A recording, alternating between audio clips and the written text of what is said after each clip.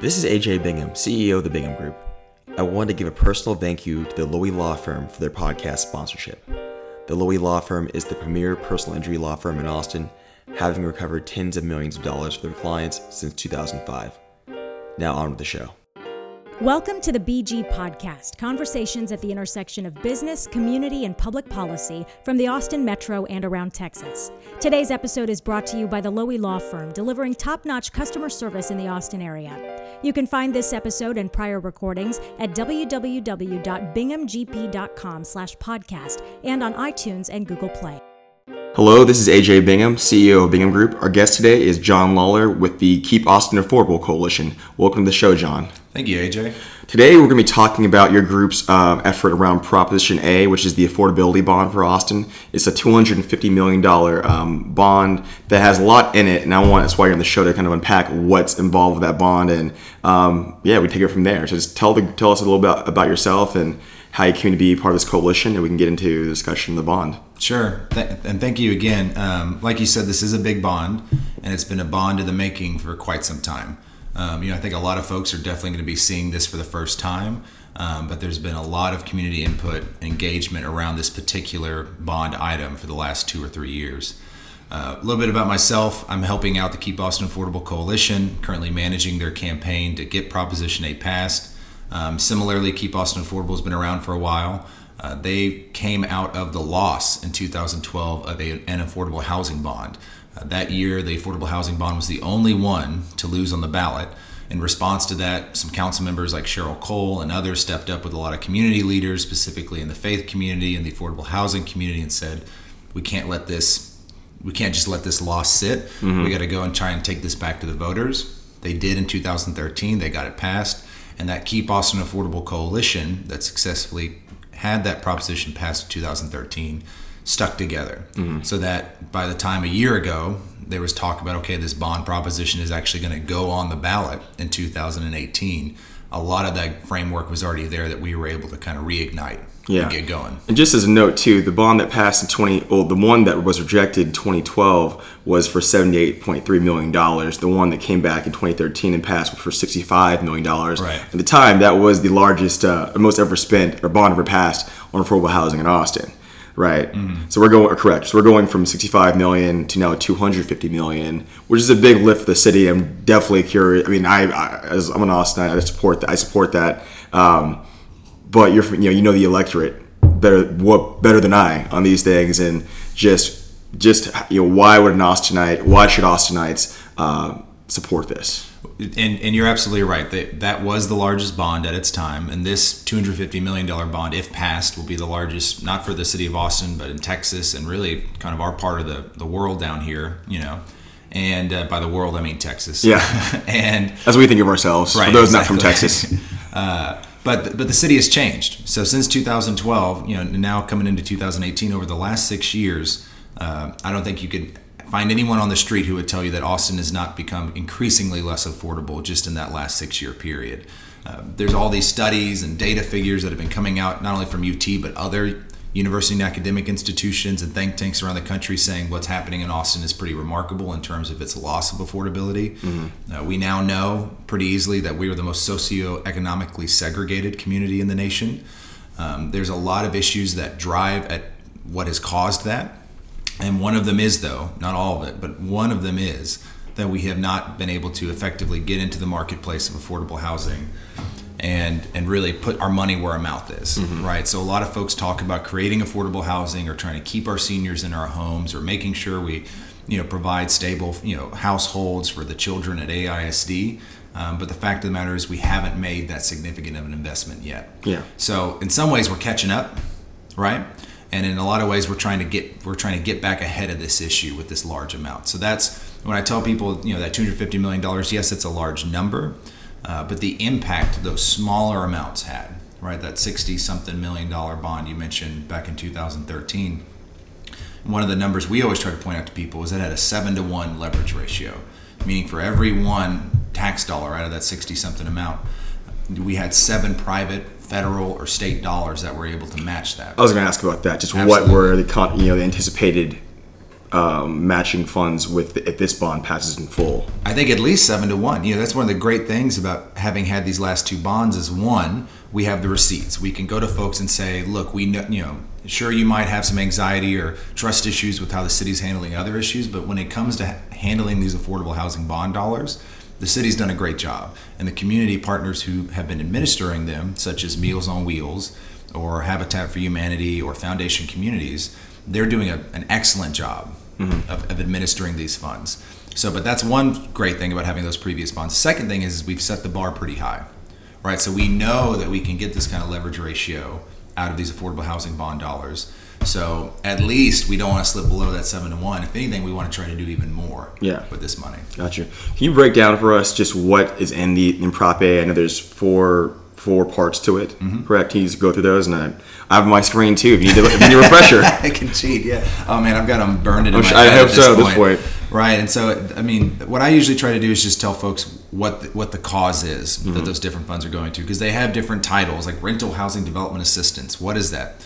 Well, that is one of the big four buckets that this money would go into, and what that is when you see a Foundation Communities apartment complex that's been built. And for those who are not familiar with Foundation Communities, what is Foundation Communities? So Foundation Communities is really, I think, one of our most beloved, nonprofits we've got here in town. They not only provide affordable housing to residents in Austin, but they also provide a lot of financial counseling. They're really in the business of trying to help people. And they have a really great origin story. I recommend anyone looking up. They started in central Austin, kind of near the UT campus. There's a bunch of folks who were there back in 30, 40 years ago kind of thing that were thinking this kind of institution up. And it has become an institution in the community because it provides all these services. But one of the services they provide is affordable housing. So if you're driving down South Lamar, you might see Bluebonnet Studios. Bluebonnet Studios and also Capitol Studios, which is on 11th Street downtown, are two great examples of when we were able to leverage affordable housing bond dollars from the previous bond to build and maintain an affordable housing complex. Right, and so that's where, and not all of them are all just affordable housing residents. You might have market rate folks mixed in there as well. But this is where we have a lot of folks that we're able to get in, stabilize, make sure they're taken care of. They're not ending up on the street. There's also permanent supportive housing facilities that have been built with these bond dollars, and that's where we're helping folks who need just that extra bit of care. And so that's one of those programs that the rental housing development assistance helps out with. On that note, and this ties into your point about the economic disparity and the stark economic disparities in Austin. I don't think it's interesting. The folks I've talked to anecdotally, I don't think they really see it. Right, like it really is two Austins. I know the mayor talked about this a lot. I mean, it's come up in a lot of different ways in healthcare and everything else.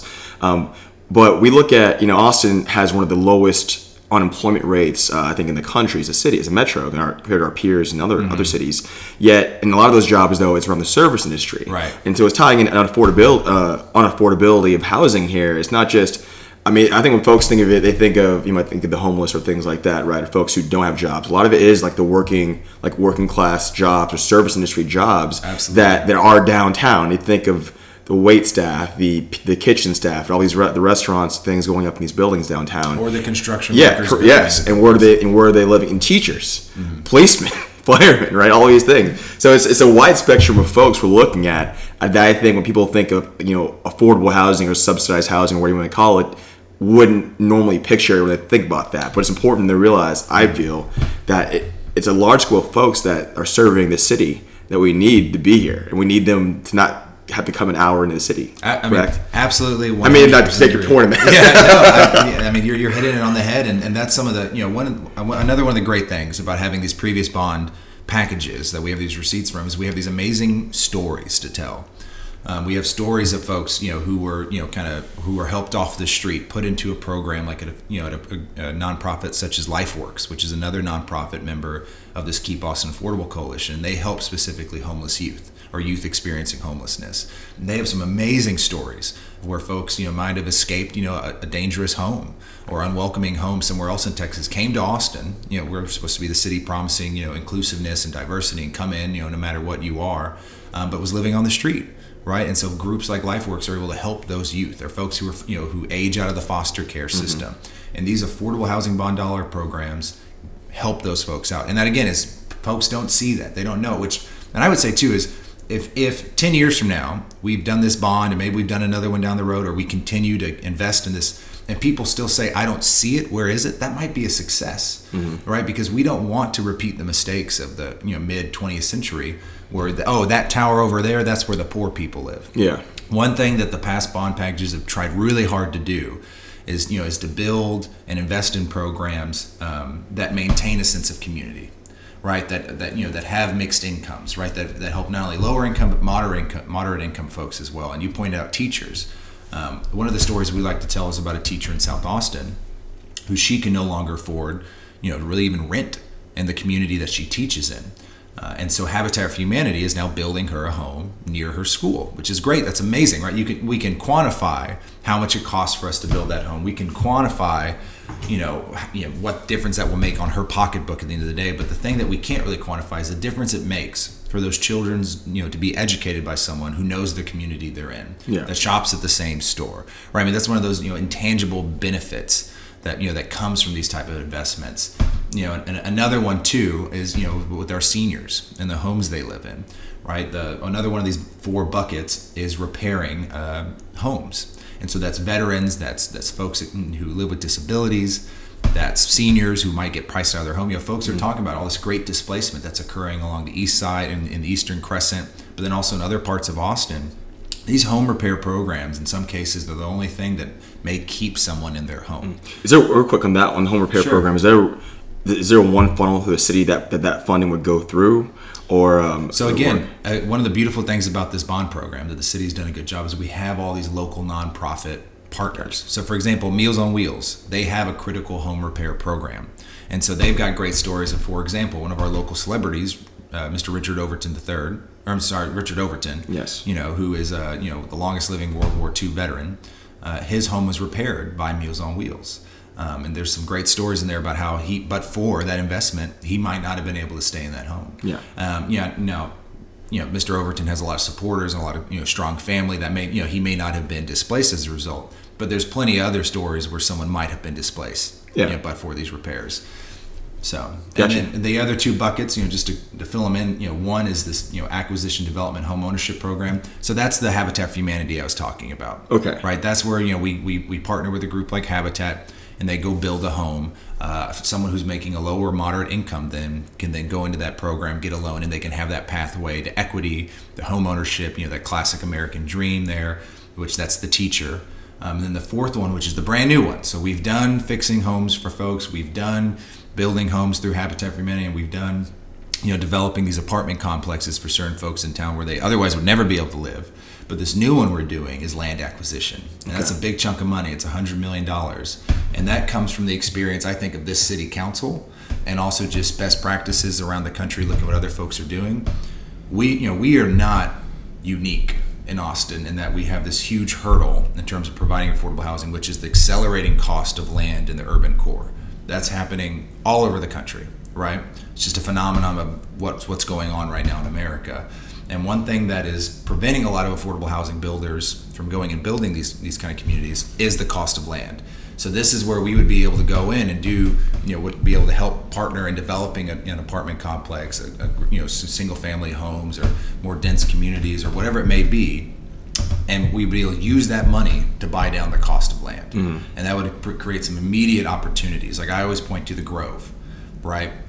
About 4 or 5 years ago, we didn't have that money to be able to go in and buy some of that land. Maybe we would have bought part of it. Maybe we would have bought all of it. Whatever it may have been. Quick refresher on this would be painful for you. Refresher on the Grove. Where is the Grove for those who aren't familiar with that? So the Grove is situated in one of our highest opportunity neighborhoods in Austin. Now I know there's a lot of folks who live there for a couple of generations who don't feel like they live in the highest, but it just by the numbers, that is an area that has access, and high opportunity means access to health care, access to good good education, situated amongst a lot of things that make it a higher opportunity area. And there's all the studies that show that impacts a child's life a lot.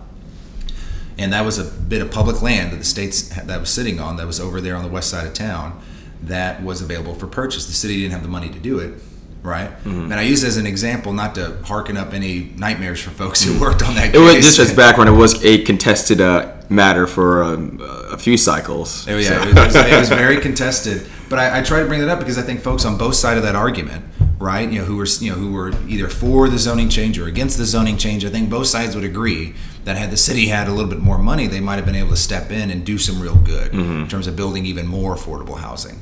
But that's just one example. There's going to be more land that the state is putting onto the books eventually, and there's going to be increased opportunities for us to go in and strategically buy land and maybe put it into a community land trust. That's one thing that different cities and think tanks around the country are saying is a real big real big benefit to cities when they do these community land trusts. Yeah, so the $100 million, and I say this kind of tongue in cheek because in regarding land in Austin, $100 million can get you a certain amount of ways, right? So, but which is still a lot of money. Would it be contemplated if using this funding as a bridge fund, right? So similar, the state has economic development programs, like a deal closing programs, right? So if it's a developer that wants to come in and partner with the city, and I know there are developers that work specifically on affordable housing projects, the city can come as a partner, with this initial funding. I mean, basically, is this funding, this $100 million, would you contemplate, if being a seed fund that could potentially, just go into the projects too, right? Because I could see that going into one project, honestly. It could, but the other thing it could do as well is the city could go buy land, and the city could build affordable housing on that land. Yes. Right. I mean, that's they could be public housing, so that is one option. And I feel confident that the city would be able to, no matter what pathway the city took and how to use that land acquisition dollars, because they've successfully administered these past two affordable housing bonds by partnering with these local nonprofits. I imagine they will use similar techniques in trying to get the most out of that money. And so I would not be surprised if they're partnering with local nonprofits or other groups, to try to get the most out of those dollars. Yeah, very good. Now, I'm just curious about that. I think we've covered all four. Yeah, right? and they do. Each of them have numbers, but again, what I always try to tell folks is that it is $250 million. It alone, Proposition A, will not increase your taxes, just as a result of our tax base growth. I'm sure a lot of people were asking about. Everyone, what's the impact on my taxes? Now, the whole bond package, which includes parks, pools, roads, drainage, all this other kind of very important stuff, which I encourage folks to vote for the entire bond package. That would, if it is all passed, have about a $5 a month impact on the average homeowner's bill. So for $5, you're going to be able to greatly increase, the size of our park system and the maintenance of it.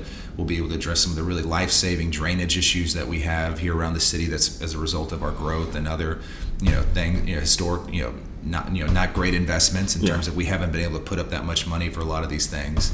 But then you'll also get this historic affordable housing bond out of it as well. So it's the whole bond package is great, but Proposition A alone doesn't raise your taxes, and it's a trusted program that's been able to leverage a heck of a lot. And like when you're in the ballot booth, Proposition A, it's all of these in one. There's no slight. You're not voting. You can't just vote for land acquisition or another rest of them. It's all in. Right, and you'll see rental housing development assistance. Which, what does that mean? That means we're going to go we're going to build affordable housing in parts of town where otherwise those service industry folks, those seniors, those veterans otherwise would not be able to live. We're going to go build that land. Gotcha. So they can rent there. When you see the acquisition development homeownership, what is that? That is Habitat for Humanity building homes for folks that they can then purchase and build that equity and build that continue up that ladder towards middle income and more stable households. Okay. Well, John, thank you for your time, and good luck as we come down the wire to Election Day. Yeah, and we've been saying all around town, you might see our signs, but yay for Prop A. Yay for Prop A. Yeah. Okay. Thank you for listening to today's BG Podcast. You can find this episode and prior recordings at www.binghamgp.com/podcast and iTunes and Google Play. Subscribe to stay current on future posts. Thank you to our sponsor, the Lowy Law Firm. You can find more information about them in the show notes.